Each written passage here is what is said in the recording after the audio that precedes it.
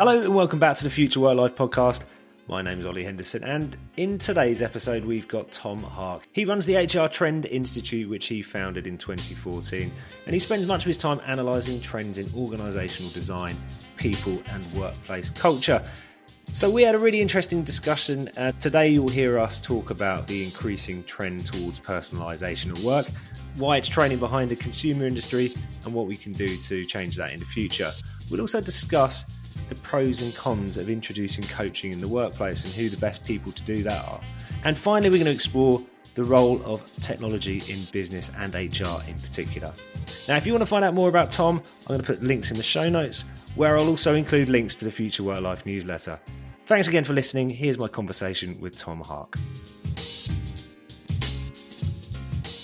Yeah, so maybe we could start with this idea you've got from moving from a collective to a personalised approach. How have you seen that change over the past couple of years, and what's likely to become more normal going forward? We have seen more in the consumer world still than in the world of work.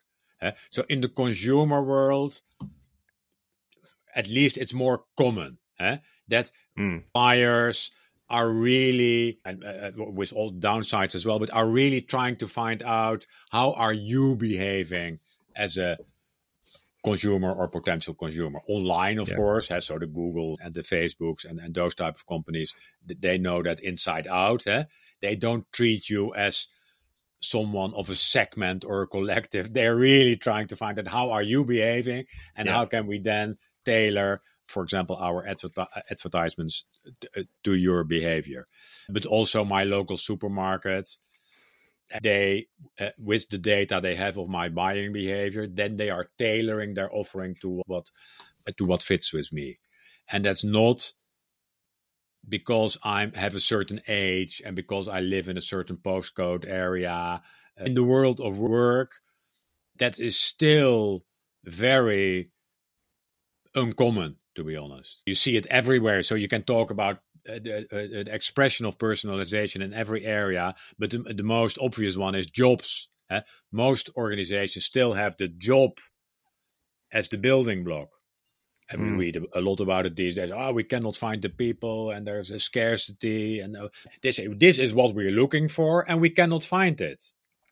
Instead of personalizing and saying, okay, well, let's see what is out there and what are the needs and the wishes of the capabilities of people in the market, and how can we tailor our offering to what we learned out of that data. That job is not a good starting point. Yeah. So I think your question is, where do we stand? I think we are still early days. Also because it's kind of ingrained in organizations that they find it difficult.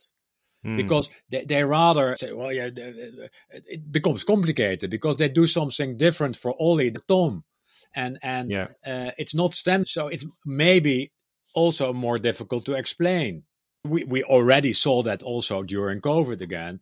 For example, working from home or not, well, we can. But organizations had the tendency to standardize. Say everybody who can work from home should work from home. Instead of saying, well, there are maybe people who live very small, or who have a family at home, or who have a certain personality type that does not work well to put people alone, or they have certain work. So look at all kinds of dimensions and then tailor your offering to. But then say, but why can Tom work from home and Ollie not? That's not fair. But generally, well, that is most of the time it's not an issue because people understand and people like it. Yeah.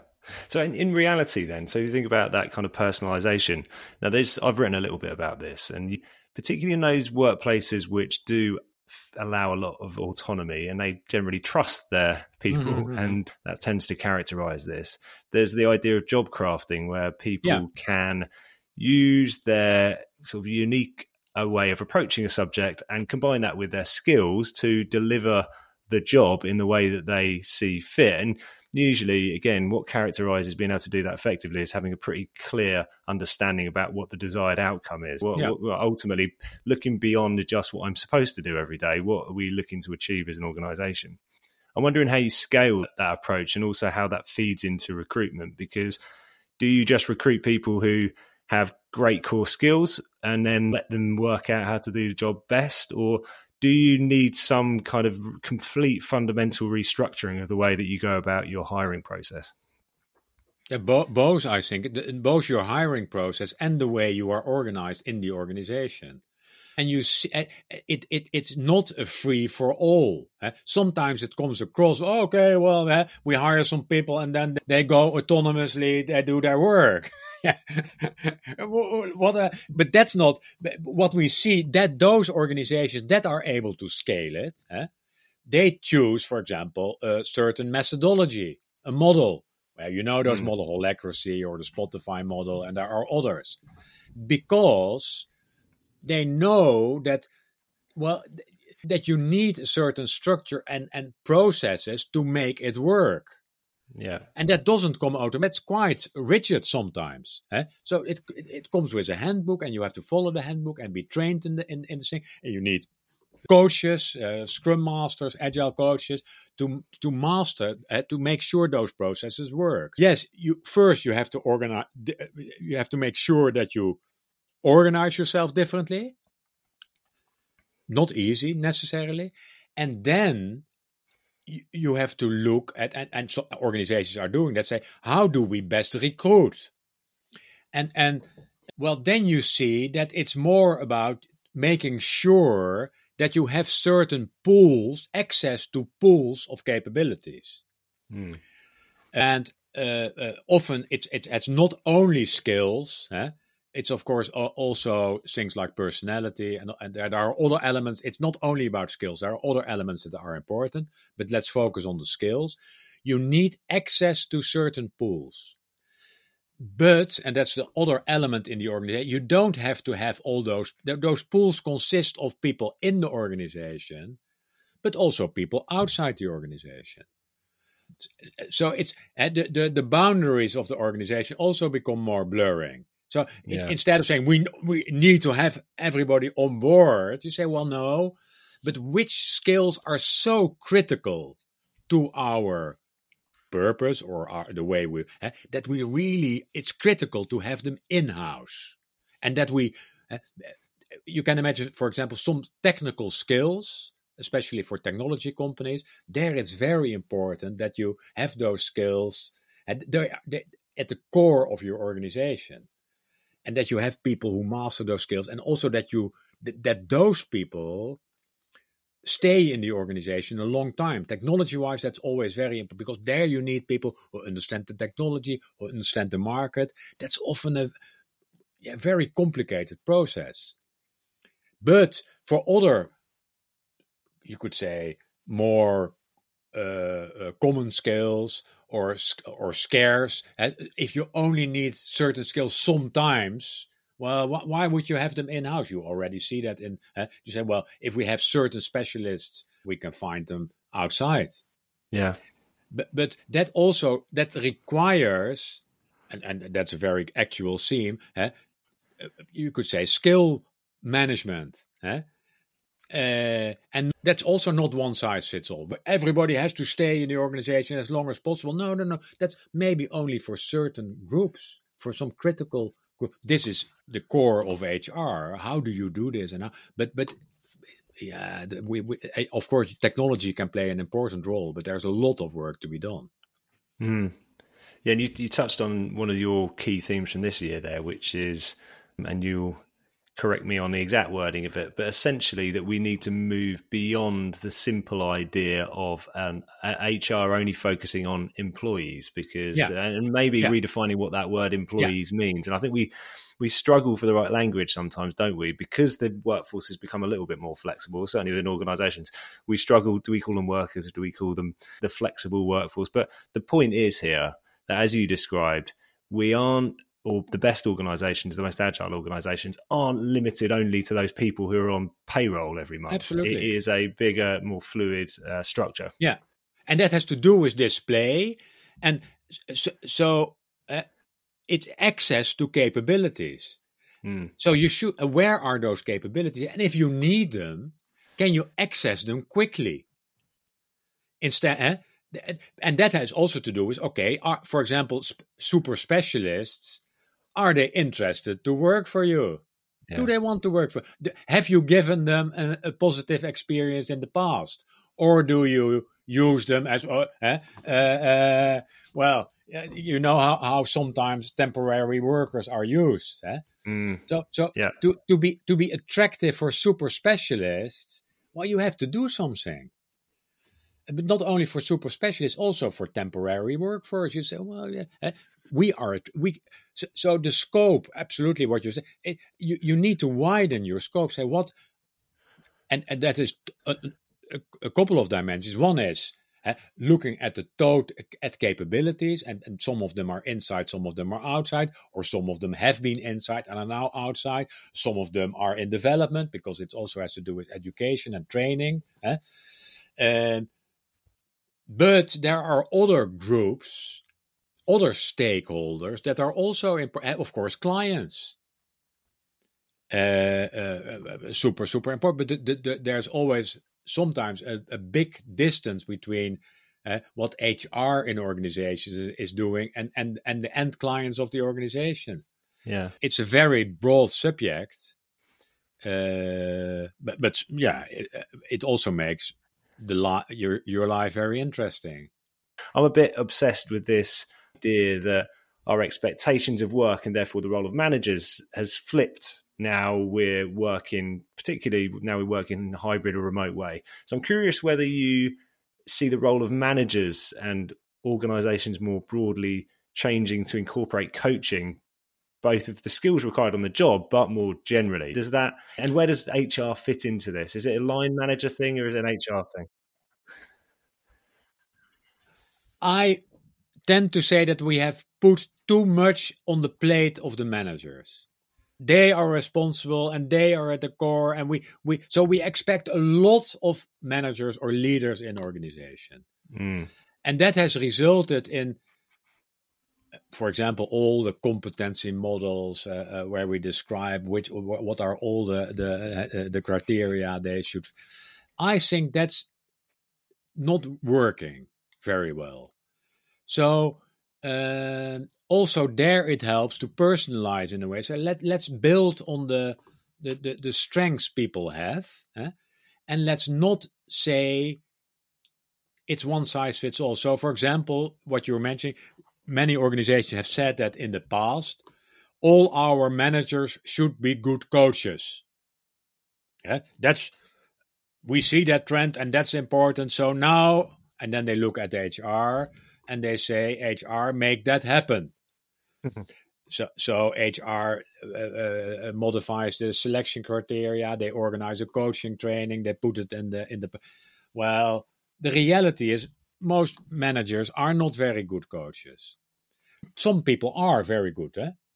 So let's put that in the hands of people who are very good at that. But and that could be HR. So there are also organizations that say, HR, they are only there to advise and to straight. They should not take that responsibility. Why not? Often in HR, you find some people who are very good at coaching people. So put that with the people who are good at it. You don't need them necessarily inside the organization. Yeah, it all relates to a bigger question, which, if we think that work is becoming more flexible, by which I mean there's a kind of this idea of decoupling of work from employment. And certainly people are staying with businesses for less time. They used to maybe stay for 10 years, 20 years. And the workforce is far more fluid now. I'm just wondering how businesses think about that idea of learning and development. And I suppose I'm thinking here where this assessment about skills and transferable skills kind of falls into that to an extent, because it's about an assessment and understanding about where people's skill levels fit. I mean, does the emphasis on learning development shift to the individual over time if this carries on playing out? Because you may retain this kind of core team of important individuals in the business, and clearly you're going to invest in those people. But where do you invest in learning and development for the more flexible workforce? And are we just going to have to accept that we're going to be businesses are going to have to invest in training people who then just move on to other organizations? Is that just a par of the course, if you like? I think so, yes. If you don't do anything for your flexible workforce, you become less attractive, because also those people say, well, on their list, they want to develop. Yeah. But the main, and that's always true, but the main area for development is attractive work where you can learn a lot. So also the flexible workforce is looking for attractive work where they can learn. Yeah. So it's more about the ability to offer people attractive work than to offer them learning and development opportunities, which should be more or less the same. Yeah. And not separate. And that's another trend. Let's call it learning and the flow of work, but that might be too narrow. But it's not about work and learning and development. That should be very much connected. And then it becomes also less important whether you are doing that for people on the payroll or people in the flexible workforce, because you offer them the learning opportunities in the work. Yeah. And if you are able to do that, you are more attractive for people. But this is again, early days, because the concept of learning and the flow of work is just at the beginning. We need technology to do that in a good way. But many organizations still treat it as kind of separately. It's easy, I think, sometimes to also assume that technology will fix many of these problems, or at least provide a solution which facilitates. Yeah. But actually, I like the phrase that you used in your trends report, which is about the idea of forgiving technologies, because actually, technology is clearly enabling new ways of connecting with people, whether it's potential hires, whether it's employees. It also facilitates all sorts of improvements in employee experience, but it can also be a blocker sometimes. As the technology becomes more complex, actually sometimes that actually prohibits people from using it to make better decisions within the organization and having the autonomy to choose how they act. If you were to drop yourself back or rewind in time and you were just starting your career and you were thinking about going into an HR role, which areas would most excite you? I would probably go in the analytics area, the data analytics area, because I have an affinity there and I like that. So that's probably where I would start. But that's not an advice to people. That's also an advice, because that's still a very good area to start these days, I would say. Yeah. But also the people success area is a good area to start, really helping people to function better. That's another area but technology plays a part everywhere in data. So that you cannot say, oh, I'm not so interested in methodology, I'm not interested in technology, that's more or less, I would say, impossible these days. For either of those two areas you identified there, human behavior is critical, because again, understanding data in isolation from the way people are behaving is impossible. And likewise, data can add so much to your ability to understand how to encourage high performance and well-being and all of those other areas from individuals. So it's really interesting. Is there anything else you'd like to share with us, either related to some of the trends we discussed or perhaps anything that we haven't touched on? One thing I always say these days is, and I call that the role of HR as activists. And I think that is still very actual. The responsibility of HR to take a point of view and to not be a bystander, but really tackle issues inside organizations, but also outside organizations. And we still see a lot of that. Well, there are many organizations where things are happening where you can question whether you like it or not. And then the question is, where is HR in those organizations? What are they doing? What have they done? And are they just observing what's going on in the organizations, or are they taking a point of view and taking action? And I think that is becoming more and more important, because also the expectations of clients, the expectations of society is increasing. That to say, well, we see that in the current crisis we are in, the war crisis, etc. That you cannot just say, well, we are an organization and well, it's nothing to do with us. Yeah, you can't get away with that. Yeah, but still, some organizations are trying to do it.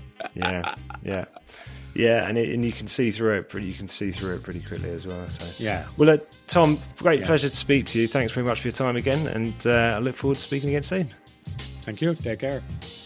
And that was my conversation with Tom. I hope you enjoyed listening. If you want to find out more, as I said at the top of the show, you'll find links to Tom's LinkedIn profile and his website in the show notes.